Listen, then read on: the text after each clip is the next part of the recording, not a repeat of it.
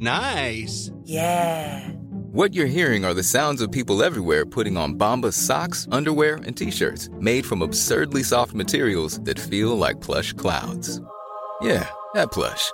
And the best part? For every item you purchase, Bombas donates another to someone facing homelessness. Bombas. Big comfort for everyone. Go to bombas.com/ACAST and use code ACAST for 20% off your first purchase. That's bombas.com/ACAST. Code ACAST.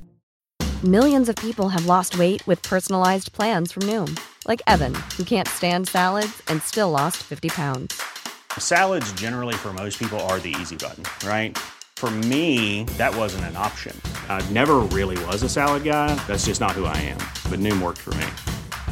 Get your personalized plan today at Noom.com. Real Noom user compensated to provide their story. In 4 weeks, the typical Noom user can expect to lose 1 to 2 pounds per week. Individual results may vary.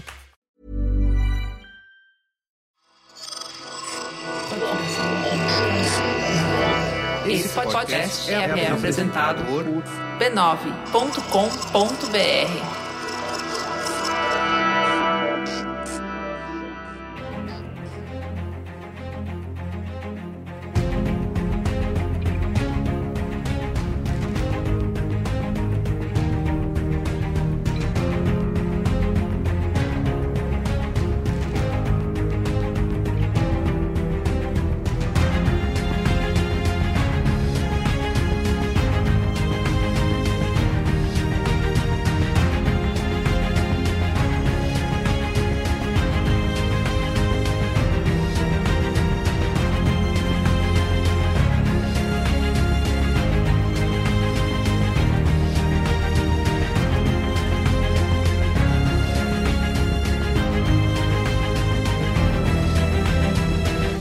Olá, eu sou o Carlos Merigo, esse é o Cinemático número 212.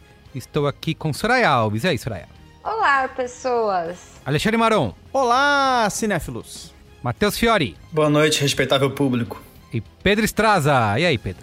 Tudo bom, gente? O Matheus tá desanimado, sei lá porquê, mas tudo bem, né? Mandou, putz, gente, desculpa, né? Tá foda. Enfim. Olha, estamos aqui reunidos para falar sobre Viúva Negra, né? Finalmente chegando aí aos cinemas brasileiros. A estreia foi no dia 8 de julho de 2021 e no dia seguinte ficou disponível também, tá lá no Premier Access do Disney Plus. Você paga aí 80 Paulo Guedinhos, né? Quase um botijão de gás aqui no Brasil. E pode assistir o Viúva Negra. Ou $2, né? Exato, e pode assistir Viúva Negra diretamente do conforto do seu lar, né? E temos vários dados aqui que comprovam um sucesso. Aí é a grande estreia da era pandêmica. Certo, Pedro Estraza? Mas você vai guardar essa informação pra... primeiro filme da pós-pandemia, que segundo a Disney, no Consumer Expense, né, que agora eles criaram esse termo, faz 200 milhões na bilheteria, né? Somando internacional, Estados Unidos e o Premier Access aí. Uma balela do caramba, mas a gente vai falar mais disso daqui a pouco. Isso aí, porque antes quero aqui divulgar a rede B9 de podcasts. Você pode acessar podcasts.b9.com.br ou procurar por B9 aí no seu aplicativo preferido de podcasts, tá? Procura pelo Cinemático aí no Spotify, aí clica lá em seguir, em follow. Procura aí no Apple Podcasts, Google Podcasts, Deezer, Castbox, Amazon Music, enfim. Procura nós, segue para não perder nenhum episódio. Inclusive, quando você assistir algum filme ou série, pode procurar aí no nosso feed, que grandes chances da gente já ter comentado sobre o filme aqui. E aí você pode mandar e-mail. Biblioteca de opiniões. Exato, biblioteca cinema, de opiniões. seriados. Muito bem, você pode mandar e-mail pra gente no cinemático@b9.com.br, concordando ou discordando, ou também nas nossas redes sociais. Segue a gente no Instagram, @cinemáticopod. Também estamos no Twitter, no Letterboxd, no Facebook, tá bom? Segue lá, segue a gente. Enfim, esse é o resumo. Nossas opiniões não estão à venda. Você baixa elas de graça. Depende. Às vezes, né? Às vezes a gente pode vender também. Se pagar bem. Olha, nessa economia a minha tá. Nessa economia. E pelo menos são opiniões qualificadas aí, vídeo. O Matheus, que agora é membro da Abracine aí. Que a gente sabia. Então, quando você falou Abracine, eu pensei que era uma associação de abracinhos. Abraço. Tiranossauro Rex, que dava abracinho, assim. Explica aí, Matheus. Tiranossauro Rex, assim. Que agora você, bem então, pertinho. crítico já era, né, conceituado, porque escrevendo aí nos maiores veículos de comunicação. Mas agora, então, você tem a carteirinha oficial e vai poder fazer o quê? Isso é chato, né? Foda.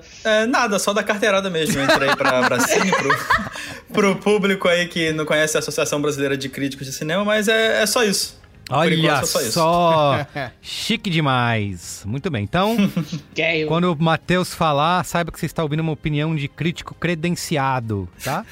É isso que a gente traz aqui pra Verified, você. né? Exato, verified. Falando merda com selo azul. Isso, muito bem. Nossa especialidade. Vamos lá, então, falar de Viúva Negra? Bora. Bora. I tell people my sister moved out west. You're a science teacher. Before I was an Avenger, I made mistakes and a lot of enemies. We have to go back to where it all started, so they never do that to anyone again. Here's what's gonna happen. Natasha, don't slouch. I'm not slouching. You're going to get the back hunch. Listen to your mother. Oh my God, this... Up, all right, enough. All of you. I didn't say anything. That's not fair. Bom, Viúva Negra, acho que, Pedro, vale a gente citar aqui na nossa parte de contexto, antes de falar da diretora, né, da Kate Shortland. Kate Terra Curta, hã? A gente pode... Terrinha. Kate Terrinha. Nós, né? Kate Terrinha.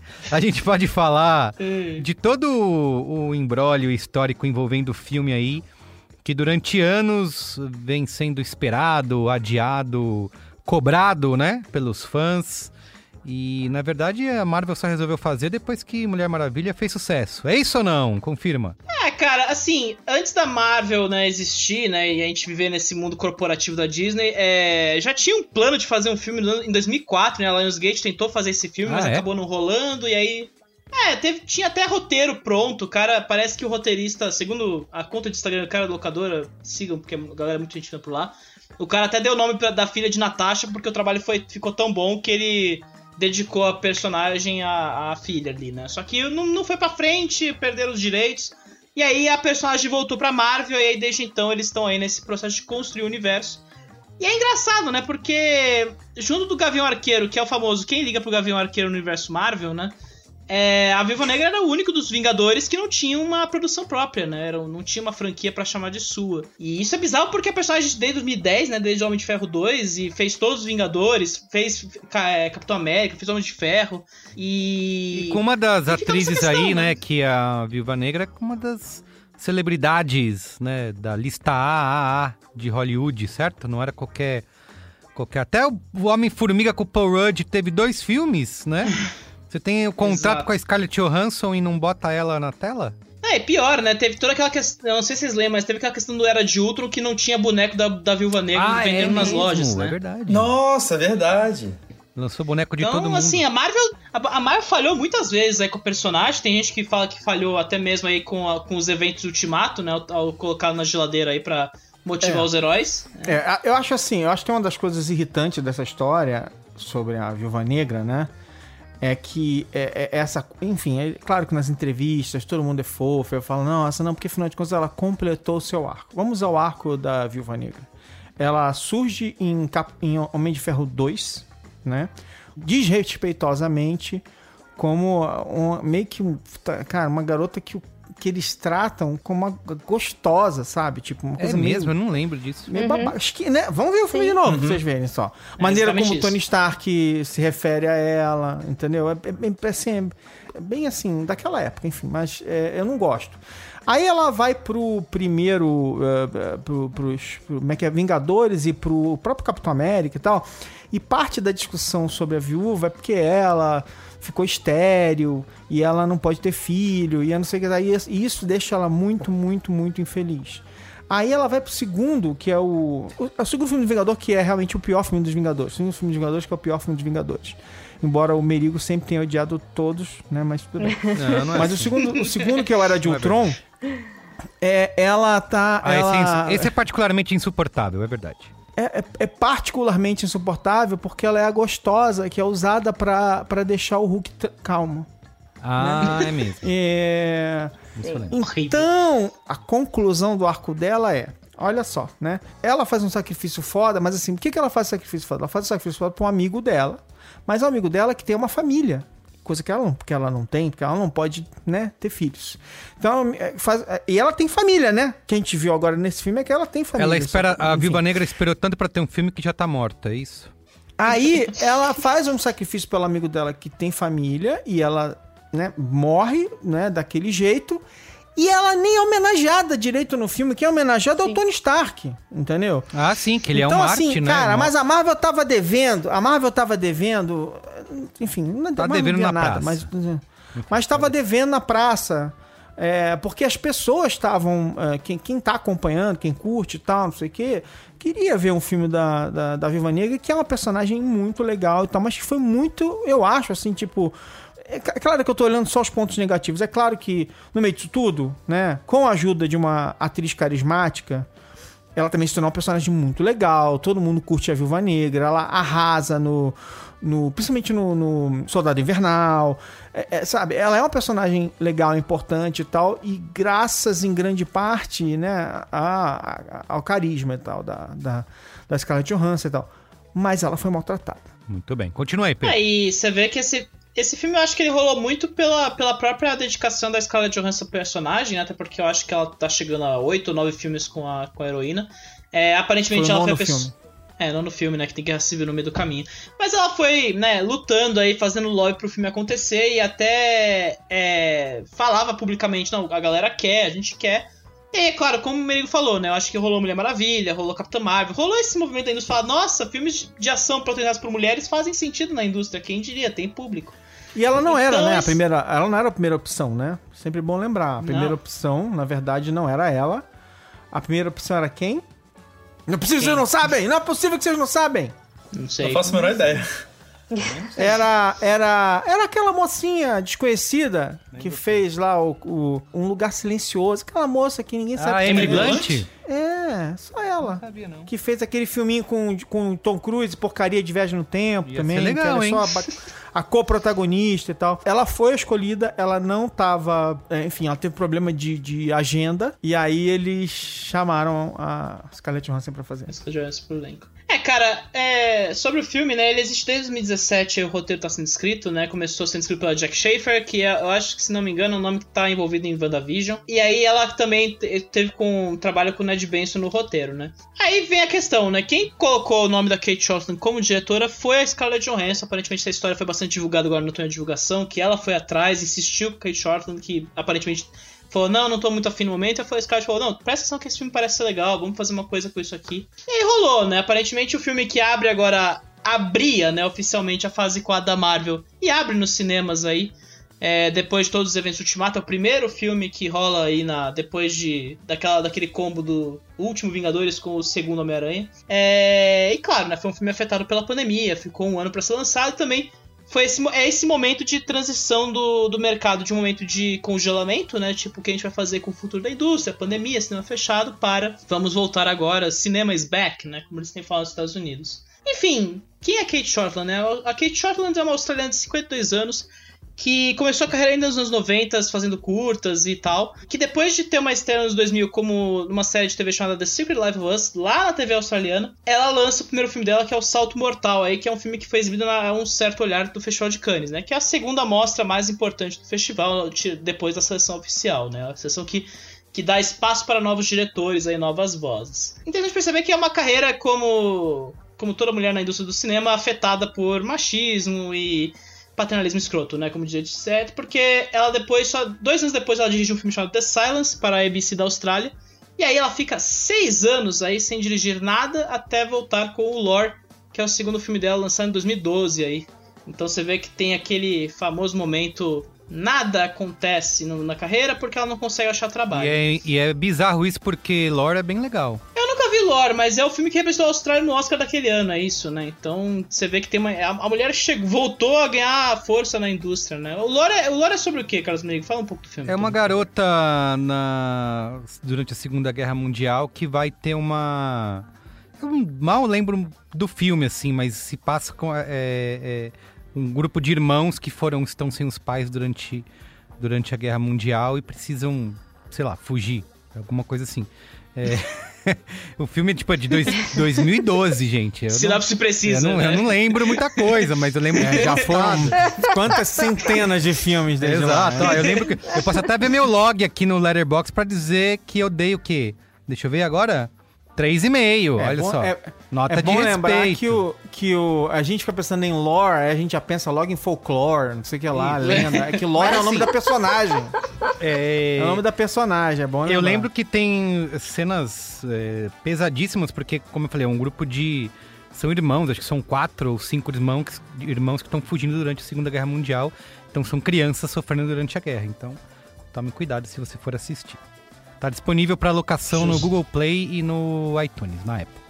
Vamos pra locação. Vamos incentivar a locação, galera, pô. Vale a pena. Legal dizer que antes do Viúva Negra, ela em 2017 lançou a Síndrome de Berlim, que é o primeiro filme de ação aí dela aí, né? Porque até então ela fazia muito mais o drama de época, tudo mais, como o próprio Merigo falou, né? O lore tem toda a cara do filme de Segunda Guerra Mundial que chega no Oscar, né? Bom ressaltar. Então, eu acho que esse filme chama a atenção da Scarlett Johansson, que vai colocar a Kate Shortland para dirigir.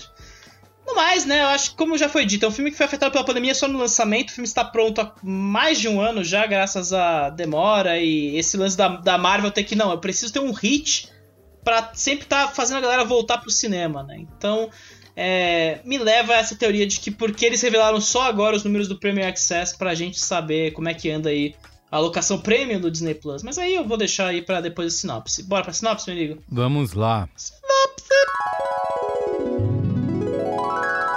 Natasha Romanoff precisa confrontar partes de sua história quando surge uma conspiração perigosa ligada ao seu passado, antes de se tornar parte dos Vingadores. Muito bem, repercussão do filme, ó. No Letterboxd a média é 3.5, 3,5. No Rotten Tomatoes, 80% da crítica aprova o filme, versus 92% do público.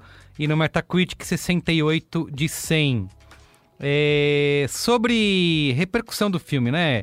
A gente não tem lá os rankings e tal do Disney Plus, como a gente fala aqui da Netflix. Mas nem precisa, porque a própria Disney já se adiantou aí e lançou números, né? Dinheiro, bufunfa.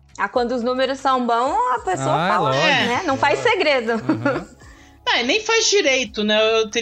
Eu diria. Mas vamos por partes, né? Já diria Jack Stripador. Teve essa notícia aí no final de semana que a Disney falou, não, fizemos 215 milhões de dólares com Viúva Negra no Consumer Expense, né? Que é o que eles inventaram agora pra definir o quanto a gente ganhou com esse filme, né? E vem os quebrados, né? O quebra-quebra desse 215 milhões é bastante interessante, porque Viúva Negra não só é o maior lançamento da pandemia até o momento, né? Fez 80 milhões de dólares nos Estados Unidos, ou seja, bateu o recorde de todo mundo que estava envolvido até o momento. Acho que Lugar Silencioso ou Velozes e Furiosos era quem liderava esse ranking até o momento. Velozes e Furiosos. Eles vão bater um ou outro semana a semana aí, cada um que aparecer dos grandes. Porque quanto mais gente entrando... Apesar que agora tá rolando notícia de mais infecções rolando nos Estados Unidos, então provavelmente que vai dar uma suspensão de 2 ou 3 semanas lá na tela do Tio Sam.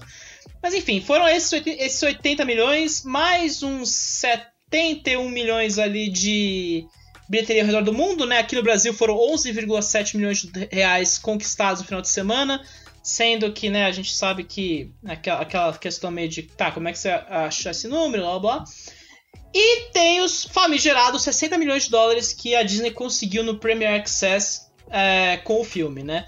Número grande por quê, né? Esses 60 milhões, 80% deles vão para os cofres da Disney, né? Os 20% vão para pagamento de Roku, Amazon Prime, Amazon Fire Stick, quer dizer, o Google Chromecast, né? Toda essa galera que paga quando você faz uma transação dentro do ecossistema de aplicativos deles. Então esses 20% vão para essa galera. Então 80% de 60 milhões direto pro cofre da Disney sem ninguém tirar uma parte do negócio. Quantos dólares estavam mesmo? O nos Estados Unidos? O preço do Premier Access. Tá $30 nos Estados Unidos. Só que isso entra uma questão importante. Não dá pra estipular quantas contas pagaram o Premier Access, porque o preço do Premier Access varia de região pra região. Aqui é R$70 o preço. Nos Estados Unidos é $30.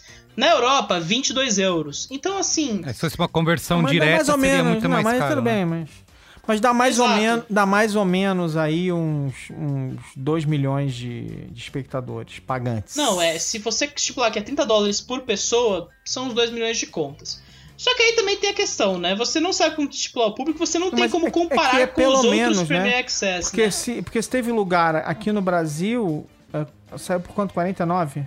Acho que era 49. 60. Eu fui lá na Disney, eles mostraram lá o valor pra mim. Estava saindo por 49. Então, assim, 49 é o quê? É 5 vezes 5, 45. 5 vezes 6 é $6, né? Mais ou menos. 5 vezes 9, 45. Então dá uns $10.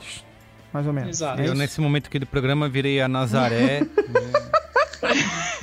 9 fora. A melhor parte foi 5 vezes 5, 45. Você sentiu que... não dá sentido, né? Não, mas o que eu acho mais problemático, além de você não saber quanto desse público está vendo o filme de fato no Premier Access, você não tem como comparar se isso é um hit mesmo pros padrões do Premier Access, porque...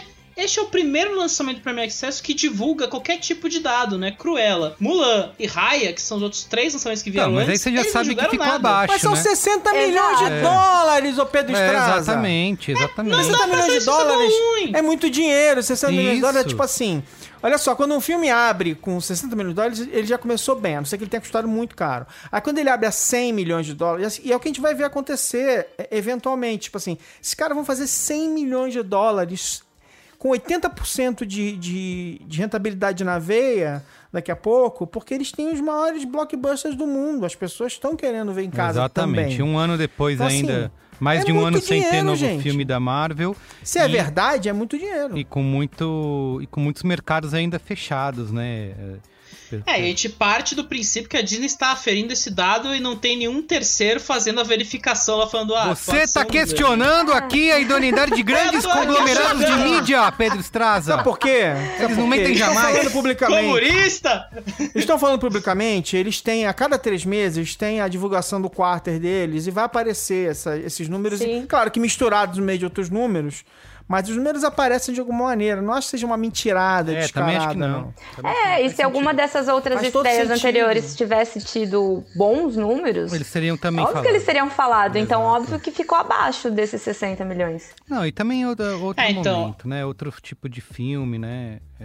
Como eu falei aqui, mais de anos sem ter um filme Marvel, né? Sim. Então... Sobre esse número, mais 2 observações. Primeiro, segundo a Reporters Deadline, com fontes da Deadline, essa decisão de anunciar vem muito por causa da pressão que os executivos estão tendo dos agentes dos atores que, de novo, todos esses talents que fazem esses filmes, eles querem números para inflar o preço que os atores vão ganhar por cada projeto.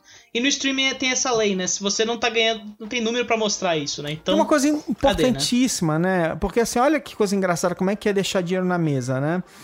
O HBO Max não tinha feito o dever de casa, né? Ele não tinha uma massa crítica de usuários para poder se dar o luxo de fazer essa graça. Então ele teve que usar, né, os lançamentos da Warner para tentar impulsionar a venda de assinatura. A Disney, quando ela lançou o Disney Plus lá atrás, ela traçou todo o seu plano. Ela falou, nós vamos subsidiar assim assado, vamos cobrar, vamos fazer promoção, vamos seguir lá. Nosso plano é chegar a não sei quantos milhões, depois não sei quantos milhões. E eles bateram as metas dele, fizeram o dever de casa. O que significa fazer o dever de casa? Significa que no dia que o Viúva Negra estreou, né, tudo que foi feito antes favorece. Né? Porque agora você tem base instalada, milhões e milhões, dezenas de milhões de pessoas pelo mundo assinam o serviço. E aí entrega 60 milhões de dólares direto para eles. As pessoas já estavam pagando a assinatura e entregaram mais 60 milhões de dólares direto no bolso deles. E vai vir muito mais dinheiro, porque eles vão lançar, vai ter Star Wars, vai ter não sei o que lá, vai ter Indiana Jones, vai ter...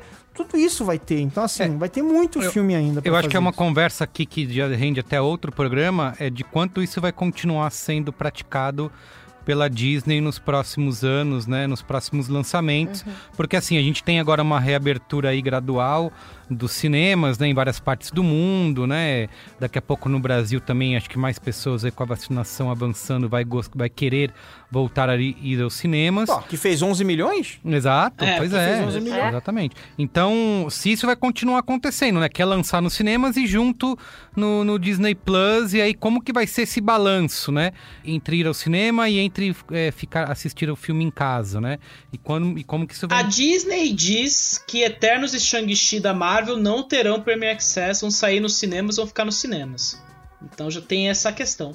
Por último, também vale dizer, né? Além de botar essa posição ruim pro Cruella, Mulan e Raya, né? Tipo, a gente não tinha dado o suficiente pra divulgar ali, de ficar fazendo festa em cima do número. Agora fica uma dúvida em cima do Jungle Cruise aí, que vai estrear no final deste mês aí, que é, em tese, o último lançamento do Premier Access nessa primeira fase da Disney Plus com a locação premium, né? Então, eles vão divulgar ou não? É um filme com The Rock e Emily Blunt, que são dois nomes gigantes, né? Eu vou chutando aqui. Eu acho que, assim, essa estratégia era pandêmica, cara. Agora que, conforme os cinemas vão reabrir, eles vão abrir mão disso totalmente e vai voltar. Eles podem até encurtar a janela, né? Acho que isso realmente vai acontecer. Mas eu acho que abre caminho para uma outra situação em que eles agora começam a controlar as janelas. Sim. E aquele pay-per-view que eles precisavam da operadora para vender, que eles vão ter lá nas operadoras também, que, né, vão passar anos ainda tendo as pessoas que estão plugadas pela NET, pela Claro, pela Vivo, sei lá o que for. Então, assim, essa janela intermediária, eles podem ter ela agora direto lá embaixo deles e ganhar mais uma grana no meio do caminho, assim. Acho que abre caminho para isso, né? As pessoas aprenderam a usar, estão aprendendo a usar, porque elas estão em casa, né? Assim, tudo é oportunidade se você souber usar. Então, assim, quem ficava assim, não sei como... mas como é que faz isso? Foi lá, apertou o botão, viu... peraí... 2 cliques. Gosto de observar que o nosso crítico credenciado não tá nem aí pra como que é o lançamento, pra como que vai... Aqui não ele tem nada a quer saber acrescentar. do conteúdo. Não, ele quer saber do conteúdo. Sobre números, ele não se pronuncia. Exatamente. Muito bem, então vamos lá. Vamos falar de Viúva Negra aqui, o que a gente achou, o que não achou. Primeiro, sem spoilers, né? Já deixando claro que tem spoilers até o Vingadores Ultimato, até Falcão Soldado Invernal. Não, como é que é o outro? Qual que foi a série? Falcão Soldado Invernal. E Loki. Tem tudo, só não tem do Viúva Negra mesmo. A gente já falou que ela morreu, né? Se você tá descobrindo agora. Você não deveria estar ouvindo esse programa. Sinto muito. Você não deveria estar ouvindo, você deveria estar fazendo outra coisa. Vai, pula aí pro feed, outro episódio e tal. Procura o episódio anterior. Você não sabia que você morreu, você é um idiota, fala Carlos Merigo pro ouvinte, né? Porque assim, a pessoa realmente gosta muito da gente pra estar ouvindo até aqui, sem saber se a Viúva Negra morreu ou não no Vingadores Ultimato. Beijo pra você, então, querido ouvinte. Isso, exatamente. Aqui porque gosta da gente. Porque assim, não saber essa informação é lindo, eu acho. Não ter nenhum conhecimento das qualquer coisa do isso Ultimato, depois eu vou ter. Inclusive, quero falar a parte da minha opinião do filme e tem um pouco a ver com isso. Ô, Soraya, conta aí pra gente. O que você achou aqui como nossa única mulher aqui desse grupo de Vingadores masculinos, né? O que você... Uma homenagem aos filmes, né? Puta que merda. Exatamente. Uma grande representação. Estamos homenageando a Marvel, né? Olha aí. Eu gosto muito da Marvel, eu não gosto de falar mal da Marvel, mas vai ser difícil... eu vou poder me expressar melhor na parte com spoilers do porquê eu odiei tanto Viúva Negra. Vamos lá. Algumas poucas semanas atrás, querido ouvinte, eu entrevistei o elenco e a galera da produção de Manhãs de Setembro, que é uma série da Amazon com a Lineker de protagonista, que também tem roteiristas trans e tudo mais. E um papo muito legal foi sobre representatividade e diversidade em conteúdos audiovisuais. E o que eles repetiram muito e que faz completamente sentido é que representatividade e diversidade ainda é colocado dentro de uma ótica de estereótipos. Então para apresentar um protagonista trans, por exemplo, você vai pro drama que essa pessoa vive sobre a transição, sobre a aceitação. E quando a representatividade é um personagem protagonista trans fazendo um filme de terror, que não tem nada a ver com a transição dele da vida real. Por que eu tô falando isso? Porque que esse é o grande problema de Viúva Negra. Você querer militar em cima da personagem e fazer isso da forma mais cagada possível. Eu fiquei constrangida com uma certa cena, porque eu tava vendo uma mulher, uma heroína, aquela que tava nos Vingadores, você até qual é? Impotente diante do abusador dela. Isso, o filme poderia ser maravilhoso em tantos outros pontos, e ele ter essa cena que eu já ia achar ele uma merda. Mas para além disso, a gente tem um roteiro fraco, a gente tem uma direção fraca, a gente tem personagens que eu não sei porque estão ali, porque eles não agregam em nada, eles não são bem desenvolvidos. Enfim, assim, foi uma grande decepção, porque ele começa bem. Eu comecei vendo, por mais que as pessoas... Claro, é um filme que lembrou, e muitas pessoas citaram, que ele lembra o Capitão América e Soldado Invernal. Lembra? Mas quando o filme começa com várias cenas de ação muito clássicas, assim, do cinema, da Marvel, dos heróis, eu achei que seria um filme que realmente pegaria todos os clichês da Marvel, colocando mulheres no lugar dos caras que a gente sempre viu. E eu achei que era uma ideia bacana. A gente poderia falar sobre criatividade e coisas assim, mas ainda assim seria uma baita ideia, sabe? Cara, eu passei anos vendo homens fazendo isso e agora eu estou vendo só mulheres. A mulher perseguindo, a mulher fugindo, sabe? A mulher estratégica, tudo. Bacana.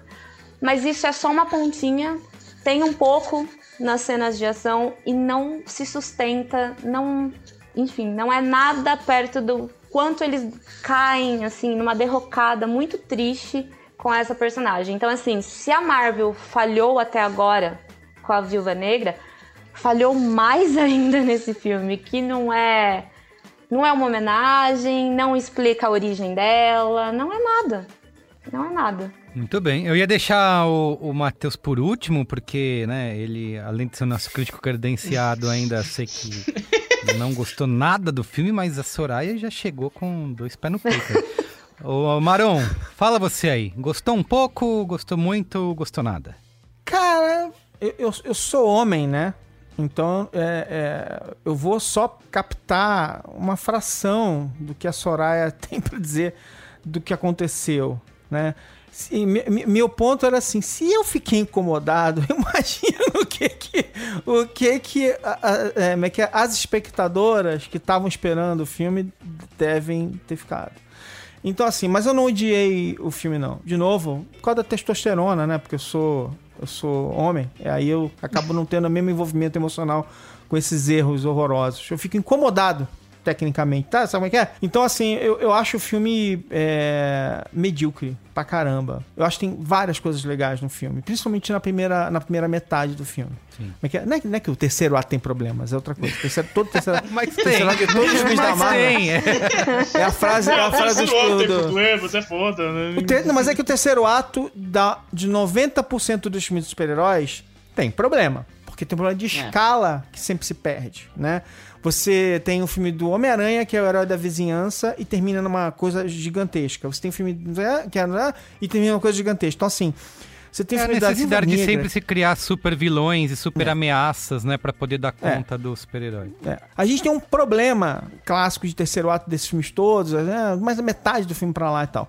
Mas eu gosto da primeira metade do filme. Assim, eu gosto de como ele começa, eu gosto de uma série de sacadas, eu gosto do desenvolvimento. Eu acho que o elenco, sem que eles sejam obrigados a entregar algo mais complexo, mas eles entregam, porque são muito bons, eles entregam uma coisa gostosa ali, uma coisa engraçada e tal, principalmente as duas irmãs e tal, não sei o quê.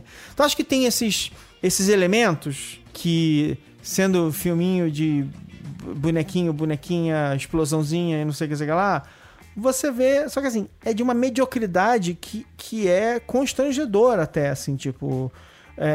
tem aquele problema que eu sempre falo das cenas de luta que não tem beat dramático, que foi acontecendo, cara, tem um momento no clímax que assim, entrecorta pra 3 cenas de ação, porque, né, os personagens estão separados e nenhuma das lutas tem, assim, é só realmente passatempo, assim, tipo, nenhuma das lutas tá indo pra lugar nenhum e você fica, mas que traco chato, eu sou chato hoje em dia, cara, tipo assim, falo, não, tá aí, mas ao mesmo tempo, quando eles acertavam na caracterização, eles acertavam uma coisa muito foda, assim, tipo... A Viúva Negra não é a personagem mais poderosa, porque os caras todos têm superpoderes, são semideuses, não sei o que lá. Ela não é a personagem mais bem armada, ela não é. Ela é ela é a mais esperta, ela é a mais inteligente, ela é a que vai procurar saídas, porque ela não tem todos aqueles recursos à mão dela. Ela tem que ser astuta o tempo todo, ela tem que suplantar pessoas que menosprezam ela o tempo todo. E pra mim, o símbolo disso, um grande símbolo disso, bom, primeiro que aquela cena, né, a primeira cena de introdução dela nos Vingadores, que ela tá amarrada, os caras acham que ela tá, tipo assim, a mercê deles, ela tá surrando todo mundo, né, amarrada na cadeira, não sei se vocês lembram. Aquela cena é simbólica, né, tipo assim, de como ela é menosprezada e ela tá no domínio da situação o tempo todo. Mas a cena que pra mim é símbolo disso é quando ela engana o Loki no primeiro filme, no primeiro Vingadores. Ela vem, senta com o Loki, começa a conversar e tal, ele começa a fazer ela chorar e ele acha que ele, nossa, arrasou e tal, não sei o quê. Aí ele fala o que ela precisava e ela fala, obrigado. Então, capitão, é isso, não sei o que. E, assim, essa personagem, ela é a mais esperta da sala, ela tá sempre um passo à frente de todo mundo, ela é foda por um monte de razões, e ela ser uma lutadora num universo como esse é a coisa menos impressionante dela, entendeu? É a coisa menos foda dela. Todo mundo ali é foda, luta pra caralho, usa arma, não sei o que lá. Mas ela tá um passo à frente de todo mundo sempre. Ela sempre é foda, ela sempre tem um plano, ela sempre pensou na saída da saída da saída, não sei o quê. Então, quando o filme esquece isso, esquece essa escala, né, e se entrega para esses terceiros atos de Estrela da Morte explodindo, sabe? De tudo dando errado, não sei o que lá. Eu acho que a Soraya, vou repetir o que a Soraya já falou, tipo assim, a Marvel deixou a bola cair, assim, tipo... Eu entendo, a Scarlett Johansson queria ter um filme legal, e o filme é legal pra certas coisas, mas assim, tá muito aquém do que ela é. Esse é meu ponto. Muito bem. E você, Perdistraza? Cara, minha expectativa pra esse filme era zero, né, pra começo de conversa, assim, porque cai um pouco nisso. A Marvel, desde sempre com a Viúva Negra, é aquela cagação de regra, tipo, deixa pra lá, assim, a gente só quer brincar com o Hulk, Capitão América e o Thor, né, e o Homem de Ferro, né, porque é o Tony Stark. E... pra piorar essa forma, né, toda essa introdução do filme foi muito à força. Você percebe claramente que o Kevin Feige não foi uma coisa que ele pensou ali por um tempo e tal. Ele teve que colocar de qualquer jeito ali no negócio. Inclusive é um filme simbólico que ia começar a fase 4, porque não, a gente vai ter esse... É o filme que contempla a Vingadora que nunca a gente contemplou direito e tal. Isso aí era isso, eu ficava meio puta, velho, vai ter esse filme aí, cada trailer, aquela... ok, vambora, né, mais um Marvel, mais um entusiasmo da galera aí que a gente fica meio até de saco cheio aí do começo ao fim. Mas, se por um lado eu tava com esse desgaste, por outro eu tinha essa curiosidade, né, porque enquanto a Marvel sempre prioriza essas narrativas que vão pra frente, você tem que pensar indo pra frente, né, tá aí uma oportunidade de fazer um filme que é episódico, né, capitular, que escapa dessas convenções da Marvel de sempre... criar o universo, expandir tudo mais. Você tem um filme que é dedicado a uma personagem que foi renegada ali pelo estúdio por mais de uma década ali, né? Um personagem que merecia ter um maior destaque, eles podem ter um destaque numa história que, cara, se localiza entre dois grandes eventos aí do estúdio, né? Que é o Guerra Civil e Guerra Infinita, né? Então, assim, você tem uma oportunidade de hoje de colocar aquela personagem e trabalhá-la e desenvolvê-la e aprofundá-la. E aí fazer um filme que, um filme de ação bacaninha, né? Uma coisa que a Marvel também nunca soube fazer direito, né? Esses filmes terrenos do estúdio, né, que não, foram perdendo a mão porque eles foram cada vez mais gostando de fazer fantasia ao invés de fazer uma coisa mais crua, né, e os momentos crus deles sempre são essas paradas meio desastrosas de ação, aí vídeo Guerra Civil que eu acho um porre do começo ao fim, assim, revendo o filme esse ano eu tive essa atestação. Discordo. Eu adoro muito Guerra ruim, Civil, Marão, desculpa, eu não dá. também, discordo também. Pedro Stars não entende nada de super-herói, mas pode continuar. Enfim, tem esse momento e o começo do filme até sugere umas coisas legais, né? Você tem um super vilão que oferece oportunidades de ação muito legais, que é o treinador, que é o cara que imita os outros personagens. Então você tem um momento que ele é a grande heroína que tem uma puta habilidade de artes marciais aí, enfrentando um vilão que é o cara super genial que imita todo mundo. Quinto escalão assim. da Marvel, Pedro, né? Ninguém mas é mó legal. Em termos de ação, você tem um vilão que luta de igual para igual, assim, sabe? Isso que é muito legal no treinador. Você tem uma trama Perde de igual pra igual, é o vilão que mais perdeu briga na vida dele. É o vilão que A tagline dele é: eu sou foda, eu copio todo mundo. E ele só é vilão dos anos 90. Zé Mané, relaxa. Aquele vilão dos anos 90, é mais pose que estilo, né? Usando uma das piadas boas do filme aí, né? E beleza, tem isso, tem uma trama que é localizada, que é toda essa relação com a Sala Vermelha, que a gente sempre teve curiosidade de ver mais sobre da Viúva Negra e tal. E aí, cara, eu não sei, aí você começa a ver a maquininha da Marvel rolando de novo, porque é um filme que deveria ser uma personagem que está se despedindo, né, que é pra dar tchau pra essa personagem que ela não vai voltar, porque ela morreu, literalmente, daqui a uns meses, né. Spoiler! Eles vão lá e estão focando na personagem que eles estão introduzindo, sabe, e você vê o negócio, tipo... Eles só fazem um momento de despedida, uma passagem de bastão meio fodamente, assim, é meio...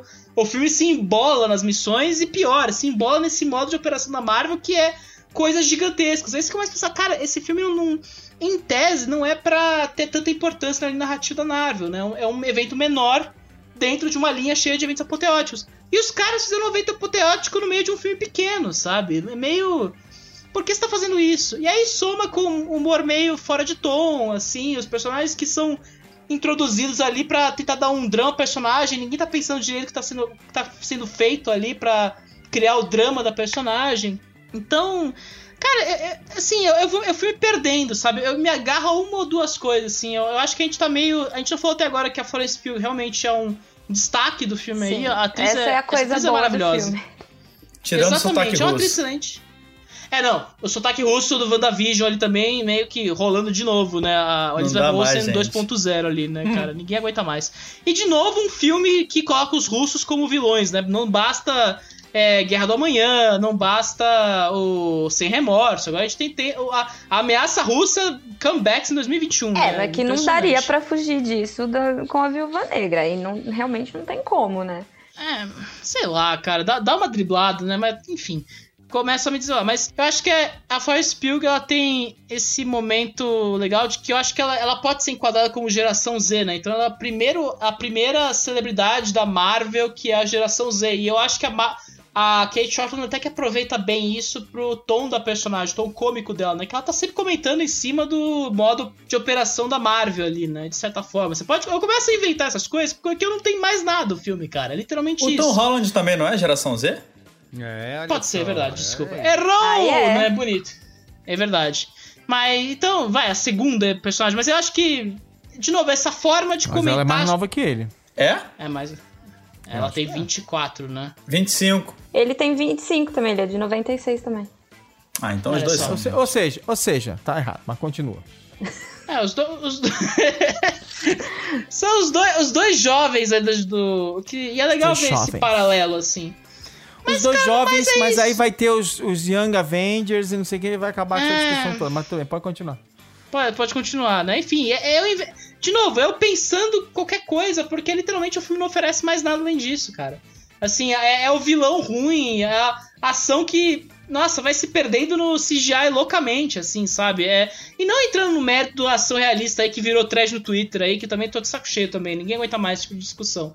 Mas realmente não ter graça. É meio que é muito a fabriquinha da Marvel num filme que poderia escapar um pouco, assim, pelo menos. Fazer assim, as partes mais legais deste filme são ou o drama da personagem ou uma promessa de ação que fica na primeira cena, sabe? Então, tudo vai se perdendo, tudo vai se esvaindo. Esse filme é uma salada de promessas que não vão pra lugar nenhum, entendeu? E aí entra aquela coisa, o bom fica pra cena pós-crédito que todo mundo tá comentando agora porque o próximo vai ser melhor, que é o que parece que virou convenção da Marvel aí junto com as séries, né? Foi meio mais ou menos o que a gente fez aqui, mas o próximo você não pode perder, porque o próximo vai ser bom, sabe? Matheus Fiori, cara, sei lá. Estou ansioso para ouvi-lo. Eu não trago muitas novidades. Infelizmente, eu concordo muito com o Pedro. Eu acho que a gente até brinca que todo filme da Marvel é um derivado do seu antecessor e um trailer do seu sucessor. Até os 45 do segundo tempo, o Viúva Negra parecia ser só um derivado, mas aí eles querem que ele seja um trailer também. Mas o problema maior pra mim é a gente sentir que a gente já viu esse filme. Não tem nada de novo nele. É só a Marvel fazendo mais um filme de ação genérico. Como alguns dos piores da Marvel, como, por exemplo, pra mim, o Homem-Aranha Longe de Casa, que eu acho talvez o pior da Marvel. E eles jogam aqui os temas lá, questão familiar, empoderamento feminino, só que é tudo tão lavado, tudo tão simples, que não ecoa isso no filme. Eu não vejo isso, tipo, tem um diálogo sobre um assunto numa cena, e na seguinte isso não importa, vamos pra ação. Só que a ação também não é muito legal pra mim, sabe? Eu acho a ação ruim do filme. É feia. E não falo nem pelos efeitos, porque eu confesso que eu não ligo muito quando o efeito não me chama atenção. Eu acho feio porque é um filme muito sem alma, cara. É um negócio muito desmotivante de assistir. É um filme de 2h10 que parece ter 3 horas. E geralmente eu não sinto isso com filmes da Marvel. Mesmo os filmes mais longos, como, sei lá, Guerra Infinita ou Ultimato, eles passam assim pra mim. Eu vejo eles tranquilão, porque eles são muito ágeis, muito bem montados, muito dinâmicos, acontece coisa nova o tempo todo. Esse não, porque só acontece coisa chata. Parece que o filme bate no muro e fica parado várias vezes e nunca tem uma coisa nova que me atraia. E nunca tem uma coisa muito criativa acontecendo, tipo, eu sinto que a personagem morreu e eles não puderam filmar o filme com ela. Eles só pegaram cenas que sobraram de outros filmes.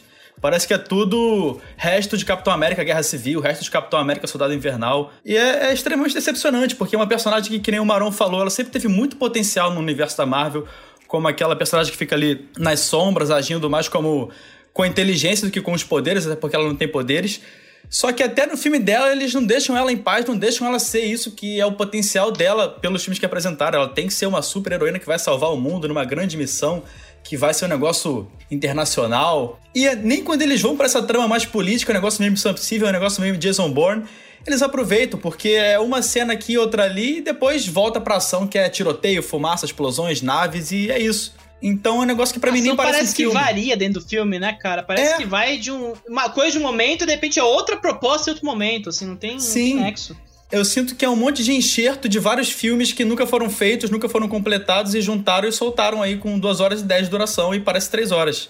Eu não consegui sentir um filme ali, eu não consigo sentir nenhum olhar da diretora e não acho nem que é culpa dela, isso é totalmente cara de ser coisa da Marvel.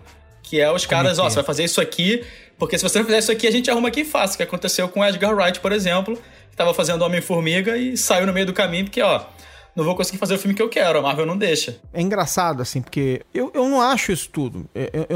O filme não me incomoda dessa maneira. O filme anda pra mim. Eu vi o filme, ele foi tão longo ou tão curto quanto outros filmes da Marvel. É assim, de novo, assim...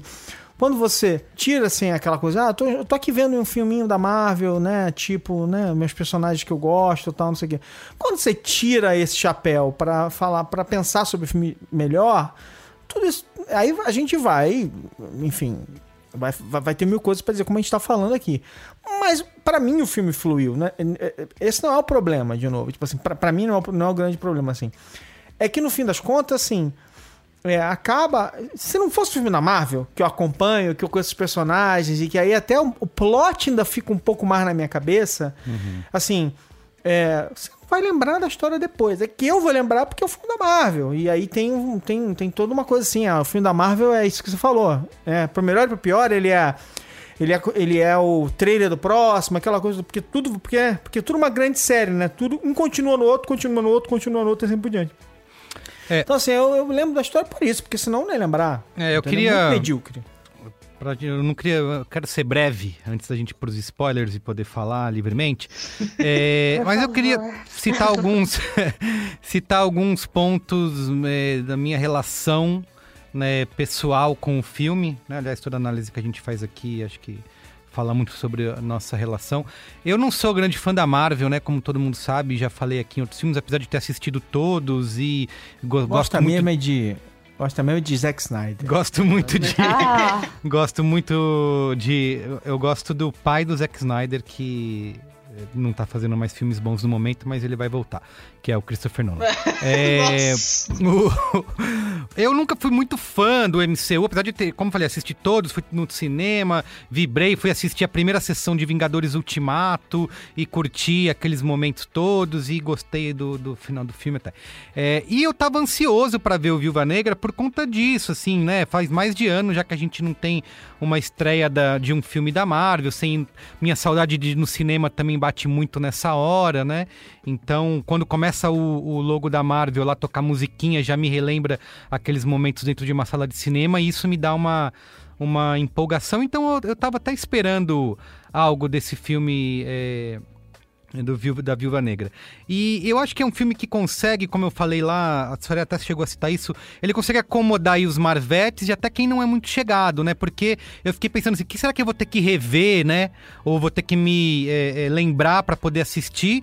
E na verdade nada, né? Porque você pode pegar esse filme, você pode nunca ter assistido mais nada da Marvel e pegar esse filme do meio que ele não tá muito inserido dentro do MCU como um todo. Ele funciona aí nessa mistura que ele tenta fazer, como o Matheus citou, de James Bond com Missão Impossível, com Jason Bourne e tal. E eu, ao contrário de vocês, eu gosto das sequências de ação, né? O prólogo, por exemplo, eu achei excelente, da família fugindo ali, o lance meio The Americans, né? É bom, legal. Esse início me deixou ainda mais... cena pra mim. Esse início me deixou ainda mais empolgado pro que viria, né? E eu demorei um pouco pra me situar onde que esse filme estaria, porque a gente veio de tantos filmes da Marvel e aqui você tem um filme que é bem diferente, né? Ele tá numa escala mais terrena, né? Mais terrestre, ao contrário daquela megalomania cósmica que a gente vê. A julgar pelo clímax, você está errado. Eles chutam muito balde. Isso, calma. Mas ele tá ali. Então, eu demoro a perceber que ele vai ser isso, né? Porque a gente... Não, peraí. E naquela hora que vai passar a apresentação do filme, aí tem aquela grande montagem, e aí eles tocam Nirvana. Cansado. Eles tocam no filme. Eles tocam no filme. Urgente. Porque assim, uma coisa é você botar isso no trailer, né? Que virou uma modinha de trailer lentinho, com musiquinha, coralzinho com remake, cantando, né? e tal, não sei o que lá. Aí eles põem o remake no filme, assim, não é ali que devia estar. Cara, parece Smells Like Teen Spirit. O Kurt Cobain, neste momento, ele tá lá tremendo no caixão. Isso aí já passou. Parecia filme de televisão. Isso é spoiler já. Ele até já reencarnou já e não tá ligando mais pra isso. Então é isso, o filme, eu demoro a perceber onde que o filme vai estar, e aí eu começo a entender esses temas super pesados e brutais que o filme vai abordar, e até meus filhos estão doidos pra assistir Viúva Negra, é óbvio, e eu já tava meio com uma pulga atrás da orelha, e depois que eu assisti, falei, não dá ainda, né, eles precisam crescer um pouquinho mais, porque o filme vai trazer aí sistemas de tráfico de mulheres, de violência doméstica, né, opressão feminina e tal, e é super violento, né, acho que ainda por uma criança de 7, outra de 9, por mais que eles ficam falando que a gente já foi assistir filme de 12 anos, como foi Capitã Marvel, falando, não, mas Capitã Marvel é outra coisa, né, que realmente... E é isso, é um filme que... Momento paz pela Marvel, né? Dentro do MCU, tá claro pra mim que isso aqui é um filme à parte, né? E eles vão tratar, né? A senhora falou do tema do empoderamento aí feminino, né? Buzzword aqui. E ele vem bem embalado, eu acho. Ele não tem uma panfletagem. Mas eu acho que o filme não faz o que ele mais prometia, né? Pra quem queria pedir o filme, que é adicionar algo na construção da personagem, adicionar algo na construção da Natasha Romanoff, né? Eu sei que a Marvel tá fazendo essa construção retroativa, né? Do passado dos personagens, tal como tá fazendo no Loki, que aliás é o nosso próximo cinemático, né? Fica de olho aí. E aqui ela não faz nada, né? O Marão citou, a Natasha sempre foi o coadjuvante, né? Ela funcionou sempre como um canivete suíço humano aí de inúmeras missões dos Vingadores, né? Que os roteiristas podiam usar essa personagem como um artifício para moldar ela no que quer que o roteiro precisasse, né? Podia ser um estereótipo sexista, né? Ou uma hacker, ou como foi o interesse amoroso do Hulk, né? E ela nunca teve uma personalidade própria, né? Então... Concordo que já tinha passado da hora dela ter um filme próprio, mas o filme não consegue entregar esse filme próprio, né? E ela tá morta, ela não tem mais como falar nada, né? A gente teve uma despedida, pior, né? Teve uma despedida da personagem super melancólica, né? Porque não trouxe mais nada. A única coisa que o filme faz de melhor é sugerir que vai ter um futuro incrível pra Yelena, né? Que é a Florence Pugh aí, que é isso que o Matheus falou de ser um trailer, né, para um próximo filme. Então, ele não faz nada, né? Eu queria até eu li um artigo super bom da Shirley Lee na The Atlantic, que ela cita isso, né? Que, assim, a gente tem as melhores histórias de super-herói não é sobre os poderes desse herói. Que eles são apresentados ali num começo, né? Numa história de origem, legal. Mas depois sobre as escolhas que esses heróis vão fazer, né? Então, Homem-Aranha de Sondheim tá aí.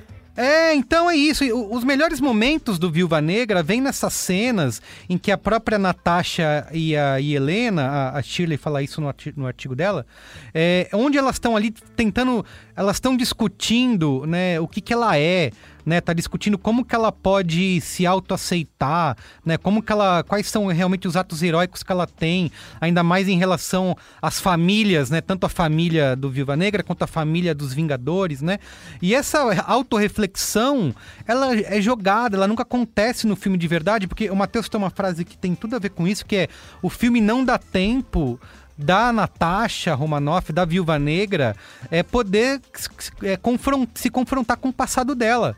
Porque ela tá sempre jogando algum vilão caricato, alguma situação absurda para ela ter que lidar, né? E isso não acontece porque o filme realmente não permite que isso aconteça. Então, e ainda mais pensando que você tem na Viúva Negra, ela não é uma personagem, uma heroína tradicional, né, inspiracional logo de cara, como a gente tem com uma Mulher Maravilha, o Capitão Marvel, né, que tá claro, né, essa figura, né, que vai inspirar. A Viúva Negra, ela foi criada para ser uma máquina de matar, então tem toda um passado para ser discutido aí na terapia. Tinha que ter uma sessão de terapia com a personagem, eu acho. Mas eu acho que esse é um dos pontos principais do porquê a Natasha não é mostrada como a Natasha. Que a gente não tem esse antes dela, que a gente vê a origem dela.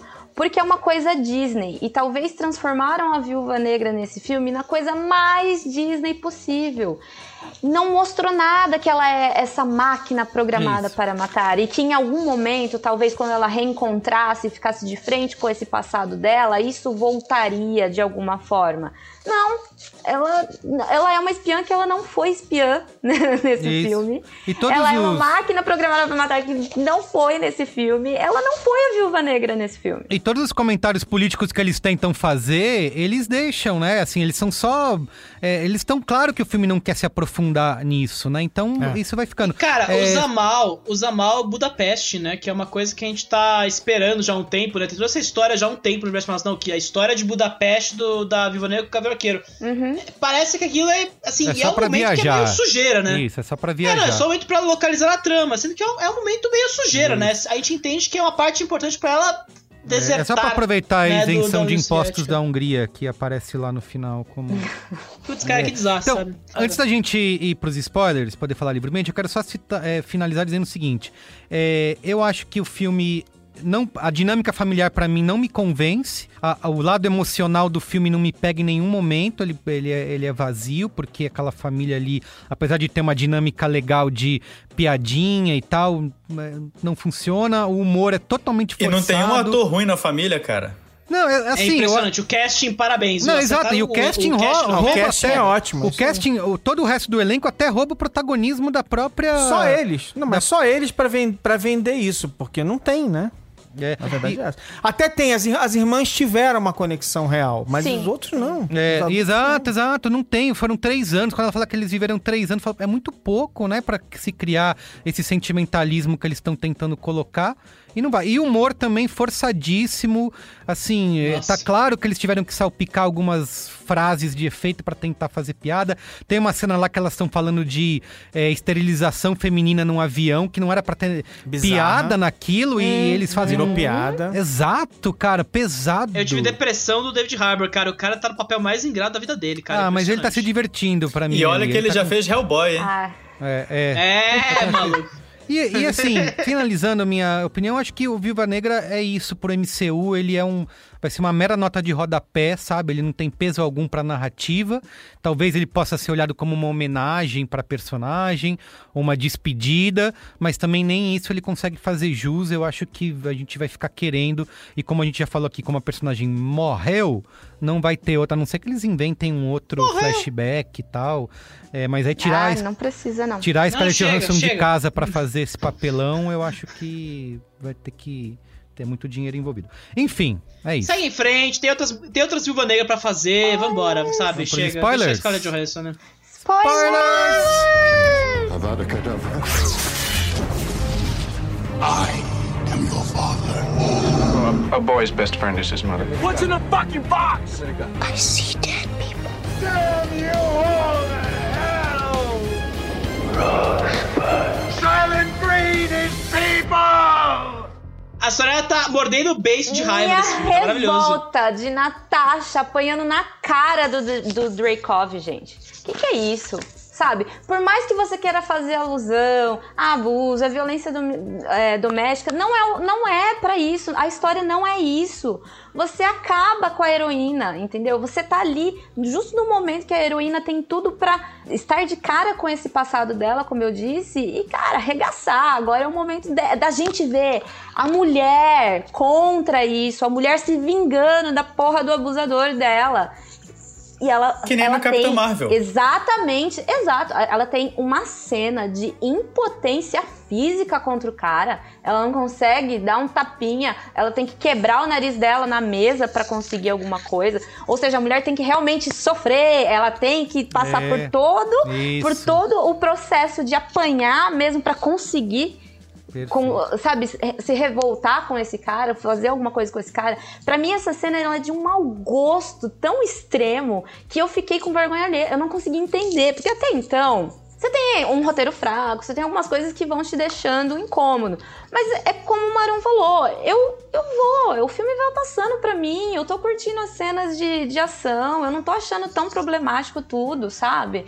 Uma piada aqui, um sotaque russo ali, é Marvel, manda mais. É Marvel, tamo indo, já vi tantos homens fazendo isso só, mas tem umas minas lutando entre elas, tem umas coisas ali, queria mais da Sala Vermelha, queria outras coisas, inclusive. Queria conhecer mais das outras viúvas que estavam lá, que não são... Exato, né? Aí quando me chega nessa cena, eu falo, não tem um paninho mais, não tem um fiapinho de pano pra eu passar aqui. É horrível, é horrível essa cena. E tem essa questão, Soraya, que você citou dela ter que bater o nariz na mesa e tal, que é isso. O filme todo tem que ser construído em cima de que a força das mulheres só vem do sofrimento, né? Elas têm que apanhar, têm que ser abusadas de toda maneira para que elas ganhem força e consigam, né? Nunca vem, sei lá, de uma outra coisa, de uma reflexão, não sei. É que o que te machuca te faz mais forte. O diálogo. E quando ele bate nela, que ela tá ali impossibilitada de revidar, que ela fala, você tá querendo, né, tipo, se mostrar, você tá querendo... É um diálogo sarcástico ainda, que tipo, não, erradíssimo, sabe? E aí você vem e fala assim, não, mas o filme quer colocar temas problemáticos e tudo mais. Só que ao mesmo tempo, o começo do filme tá dando close na bunda da Scarlett Johansson. Eu percebi isso também, sabia? Eu fiquei tentando entender, será que foi uma piadinha, uma piada irônica, ou realmente ninguém se tocou? A gente deveria estar olhando pro galão Cara, ela de gasolina. tá de calça, moletom, com o galão lá, indo pro carro e dá um close na bunda dela. Isso, eu então assim... Atenção mesmo, eu falei, caramba, porque isso é uma das piadas frequentes, né? É uma das críticas frequentes a esse tipo de filme, né? Vai ter que ter close na bunda. A própria Mulher Maravilha também passa por isso, né? E eles fizeram de novo. Porque, por exemplo, quando a Helena fala, por exemplo, nossa, mas vamos falar sobre aquela sua pose que você sempre faz? Aquilo não é útil. Por que você faz aquilo? Puta diálogo da hora. Porque você brinca com essa ideiazinha do tipo, nossa, a mulher tem que cair de uma forma sexy e tudo mais. De um jeito que ela tá tirando sarro. Depois ela até tenta e fala, nossa, não, nada funcional isso. Ótimo, sabe? Agora, poser, né? Tem coisa ali que realmente não faz sentido, coisas legais que poderiam ter sido colocadas, que nem a gente falou da Sala Vermelha, das outras viúvas, a gente não sabe de nada disso. Nada. E esse diálogo delas veio dela zoando mesmo, né? Ela zoou quando elas estavam... Porque elas, né, estão se preparando para fazer o filme... E ela tá conversando com os dublês e tal, eles estão desenhando os movimentos dela, né, pra usar no filme, né, aquela coisa toda. E aí perguntam pra ela assim, e aí, qual vai ser a sua pose, assim, e tal? Ela assim, pose? Que pose? E lembrando que ela fez um filme de luta, que é Lutando com Minha Família, Fighting with My Family, que ela é lutadora de luta livre e tal, não sei o que, baseado numa história real, inclusive. E aí que ela chegou e falou assim, mas gente, essa pose e tal, não sei o quê. E eles falaram que a Natasha tinha essa pose, aquela coisa toda, né? E ela meio que zoou. E quando ela fez essa piada, tipo, o escritor, um dos roteiristas estava lá no dia e tal, e falou assim, cara, isso eu vou usar esse negócio. E ele incorpora isso no diálogo e criou, né, que tem 2 ou 3 cenas em que eles rebatem e criaram a piada só pra da pose. Finalizar essa questão do abuso, que eu fui pesquisar, é uma ideia que um roteirista homem ficou insistindo para que entrasse no filme, que fosse utilizado. Claro. Então, assim, aí depois eu vou falar mal e eu sou chata. Não sou chata, entendeu? Poxa. Não, mas é ruim, sabe? Isso que me incomoda. É uma cena dramaticamente ruim, assim. A resolução é tipo, agora eu vou superar o meu vilão. Tipo, cara... Não, dramaticamente não funciona nada pra mim. No filme que eu não poderia me importar menos com o que tava acontecendo. E é quando a gente observa tudo nessa cena, até, né, tudo bem, vírgula, entre aspas. Não, entre milhões de aspas, mas passou essa questão aí, mas a resolução de como ela, né, enfim, como ela resolve a questão com esse cara, tudo que vai aparecendo ali, é tudo fraco também. Gente, aquele telão com as imagens estouradas, entendeu? O cara vai contando o planozinho dele, não, é isso, é assim, e aquele telão. Nossa, é esse nível, né? É muito 007, né? Então, assim, nada ajuda, sabe? Que é momentos mais importantes do filme, nada ajuda. Mas ele contar o plano dele é um dos momentos que eu teria gostado de ver se fosse um filme de espionagem, uma zoação, com essas coisas, assim. O que é ruim é exatamente o que a senhora acabou de falar. Tipo assim, são essas obsessões, né? Enfim, são obsessões, né? Tem que... mulher tem que ser estuprada, mulher tem que ser... Assim, o que eles procuram é construir motivação, né? Essas motivações, né? De que, assim, a gente já devia ter superado isso, a gente devia estar além dessas discussões e tal. Muito, muito, muito bobo, enfim.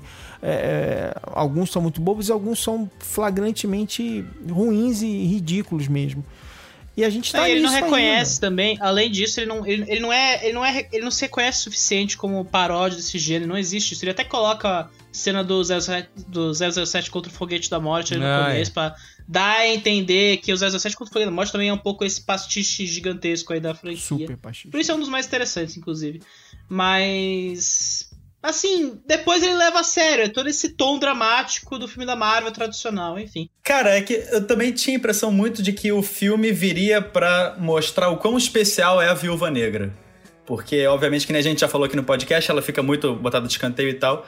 E eu sinto que o filme tá fazendo o contrário disso o tempo todo. Primeiro mostra que nada que ela conquistou muito, tipo, de habilidades e tal, é mérito dela. Ela sofreu num programa e tal, de lavagem cerebral, etc., e tem mais 1 milhão de mulheres que nem ela que foram treinadas igual.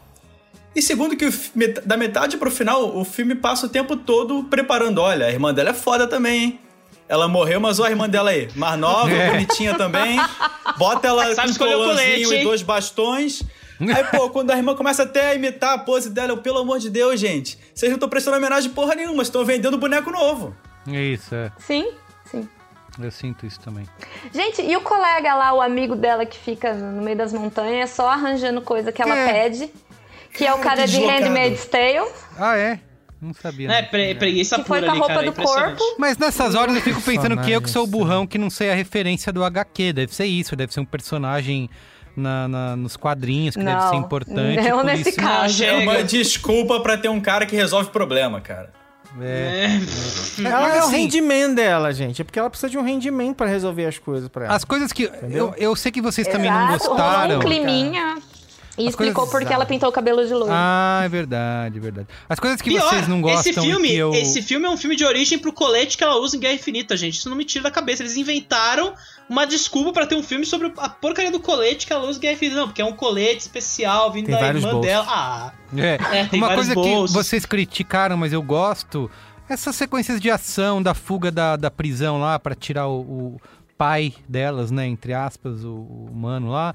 A cena... Capitão América russo. Quando o filme vai... Essa aqui é muito longa, Merigo. A ideia é ótima. A ideia é ótima.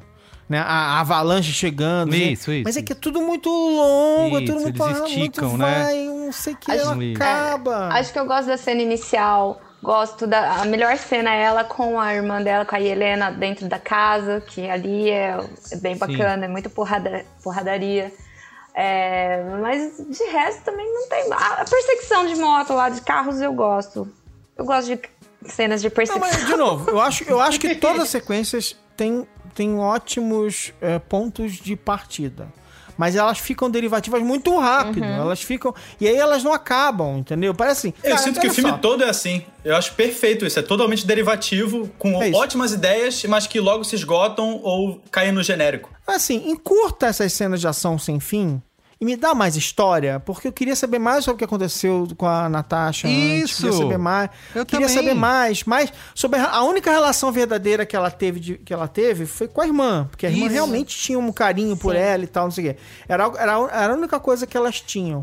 A relação com os pais é meio bizarra, porque tudo bem que para elas, principalmente, pode ter sido um momento importante do crescimento delas e tenha marcado elas. Foram as únicas pessoas que ficaram mais tempo ali com elas. Não sei. Mas pros pais, enfim, bizarro. Tá? Dá a entender que a Melina tinha já uma queda, né, pelo Alexei lá e tal. Mas eles são figuras de papelão, gente. Pelo amor de Deus, parece dois Muppets no meio do caminho ali, sabe? Mas, de novo, assim, olha só. O que importa pra mim é a viúva, tá? Aí você traz um monte de bons atores ao redor dela, e no caso a irmã dela, porque é a próxima geração, como disse o Matheus aqui, tá chegando uma mais novinha, tá, não sei o quê.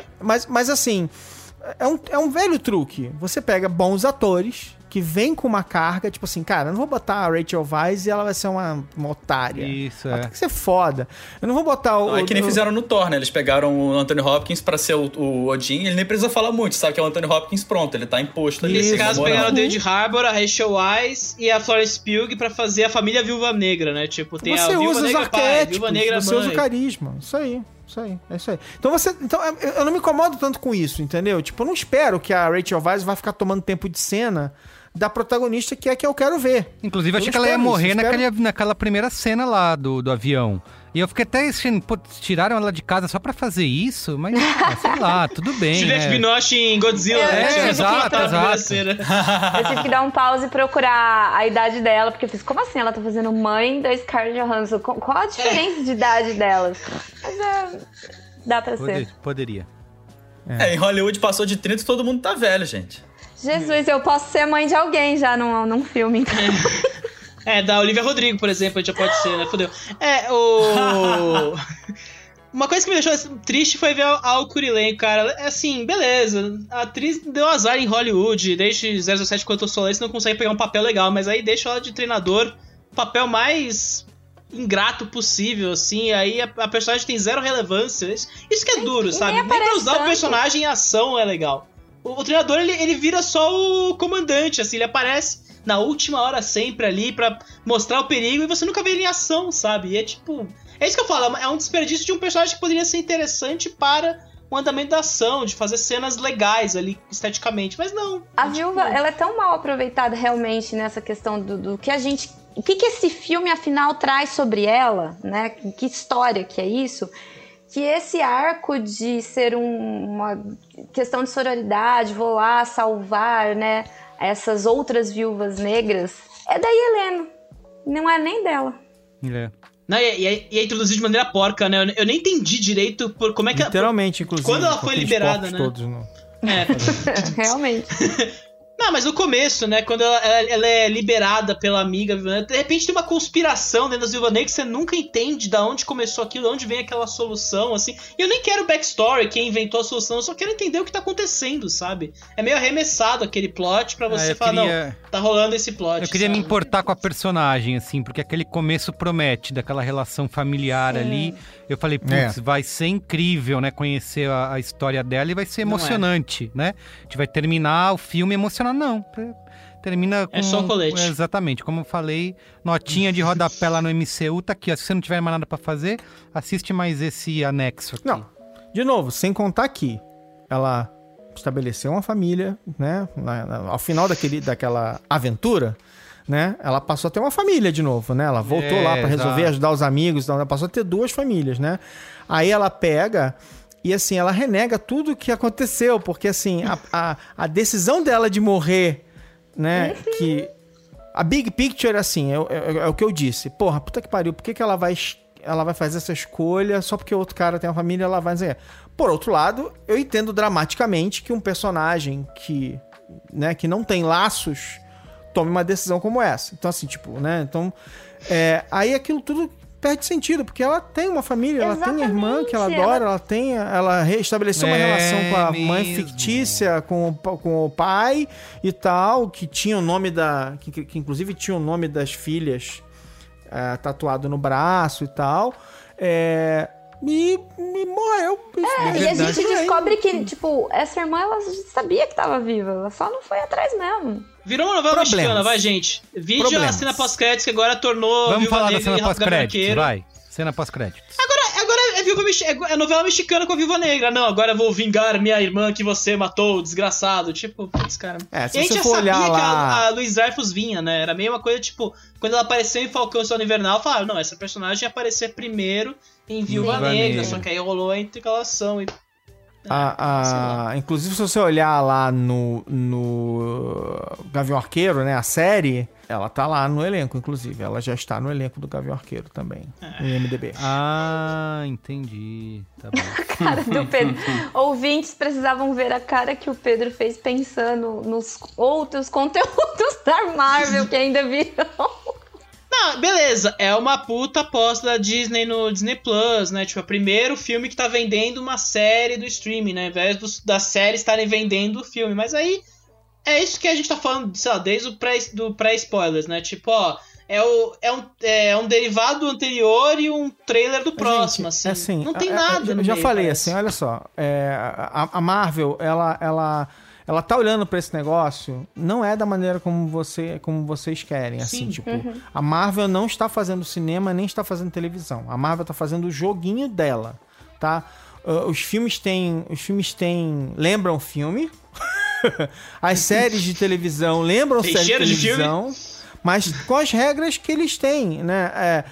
Nesse dublê de filme. Nesse primeiro momento, por exemplo, mas que todas essas séries são minisséries. Elas têm uma história e uma história só, que vai do início ao fim, né? Início, meio e fim e tal. E beleza, elas são minisséries, como a gente comprava a minissérie nas bancas 20, 30 anos atrás e tal, e compra até hoje, não é? Minissérie, né? Você junta uma equipe criativa, eles vêm com uma história, criam tal. E tudo isso tem um grupo de editores que garante que uma coisa leva a outra, que leva a outra, que leva a outra. A Marvel ela tá executando uma tecnologia que ela executava num segmento que era extremamente barato, só que ela tá executando agora em alta performance, assim, com muito dinheiro envolvido. Essencialmente é isso. Então, assim, para eles, tá? As diferenciações estão assim, sei lá, Vingadores 3 e 4, que é o Guerra Infinita e depois o Ultimato, são o que eles chamariam de um super mega evento, quando todos os personagens se encontram, se juntam, não sei o que lá. Aí você tem os filmes menores que cada dia mais se parecem com o Homem-Aranha, que o Matheus detonou agora. O Homem-Aranha, assim, os dois filmes parecem a revista do mês do Homem-Aranha. Não parece nada de especial, não é... É revista do mês, mensal. Revista mensal, Amazing Spider-Man. Entendeu? Tá faltando mais Peyton Reed nessa galera, cara. Tá faltando uma galera mais criativa pra tocar esses filmes. Porque, assim, o Sabujo do mês aí tá foda, super cara. criativa aí que você quer? O Peyton Reed aí, que é o diretor dos Homem-Formiga aí, que eu tenho valorização como Working Man. Que não precisa ser o grande gênio artista, não precisa ser o Tarantino, o David Fincher, que são caras que fazem filme de boutique. Mas, pô, um cara Working Man ali, trabalhador, proletário, tem que pagar as contas do mês, fazendo um bom trabalho ali, que é o Peyton Reed, no caso, que é um cara que fez algum dos melhores episódios de Mandalorian, por exemplo. Tá faltando esses caras, assim, um cara com mínimo de visão ali pra falar, não, dá pra embalar melhor, dá pra fazer uma coisa legal que não interfira nesse processo, que é uma coisa que, beleza, acontece. Era de hoje, Hollywood é isso aí mesmo, é a galera fazendo 5, 6 filmes ao ano pra pagar as contas. Parece que não tem mais isso, assim, é só a galera da visualização de efeitos visuais e os dublês ali garantindo o mínimo de verossimilhança pro rolê, assim, tipo, falta alguém que unifica tudo. Se tudo der sabe? certo, o Sam Raimi traz isso com o segundo Doutor Doutor Estranho, né? É Doutor Estranho. Doutor Estranho. Tem o Dustin Daniel Cretton também, que é um cara que eu confio aí pro Shang-Chi, que pode fazer algo legal aí com o filme. Mas assim... ele é bom. Doutor Estranho promete. Doutor Estranho promete, vai fazer uma coisa legal. Mas assim, depois de 3 séries da Marvel que eu achei medíocres, e esse filme do Viúva Negra, cara, pelo amor de Deus, alguém com visão... 3 séries da Marvel? Você já tá... dando spoiler da sua opinião sobre uma série da Marvel que nem acabou ainda? As séries são isso? ótimas. As séries são ótimas. Não vem, não. O Falcão e o Soldado lá estão muito melhor do que a Viúva. Já que é pra ter esse formatinho Marvel de perseguição, porradaria e histórias assim que não são lá essas coisas. Falcão muito melhor. Gostei, me diverti assistindo toda semana. Exato. O problema de Viúva Negra é que ele chegou 10 anos atrasado.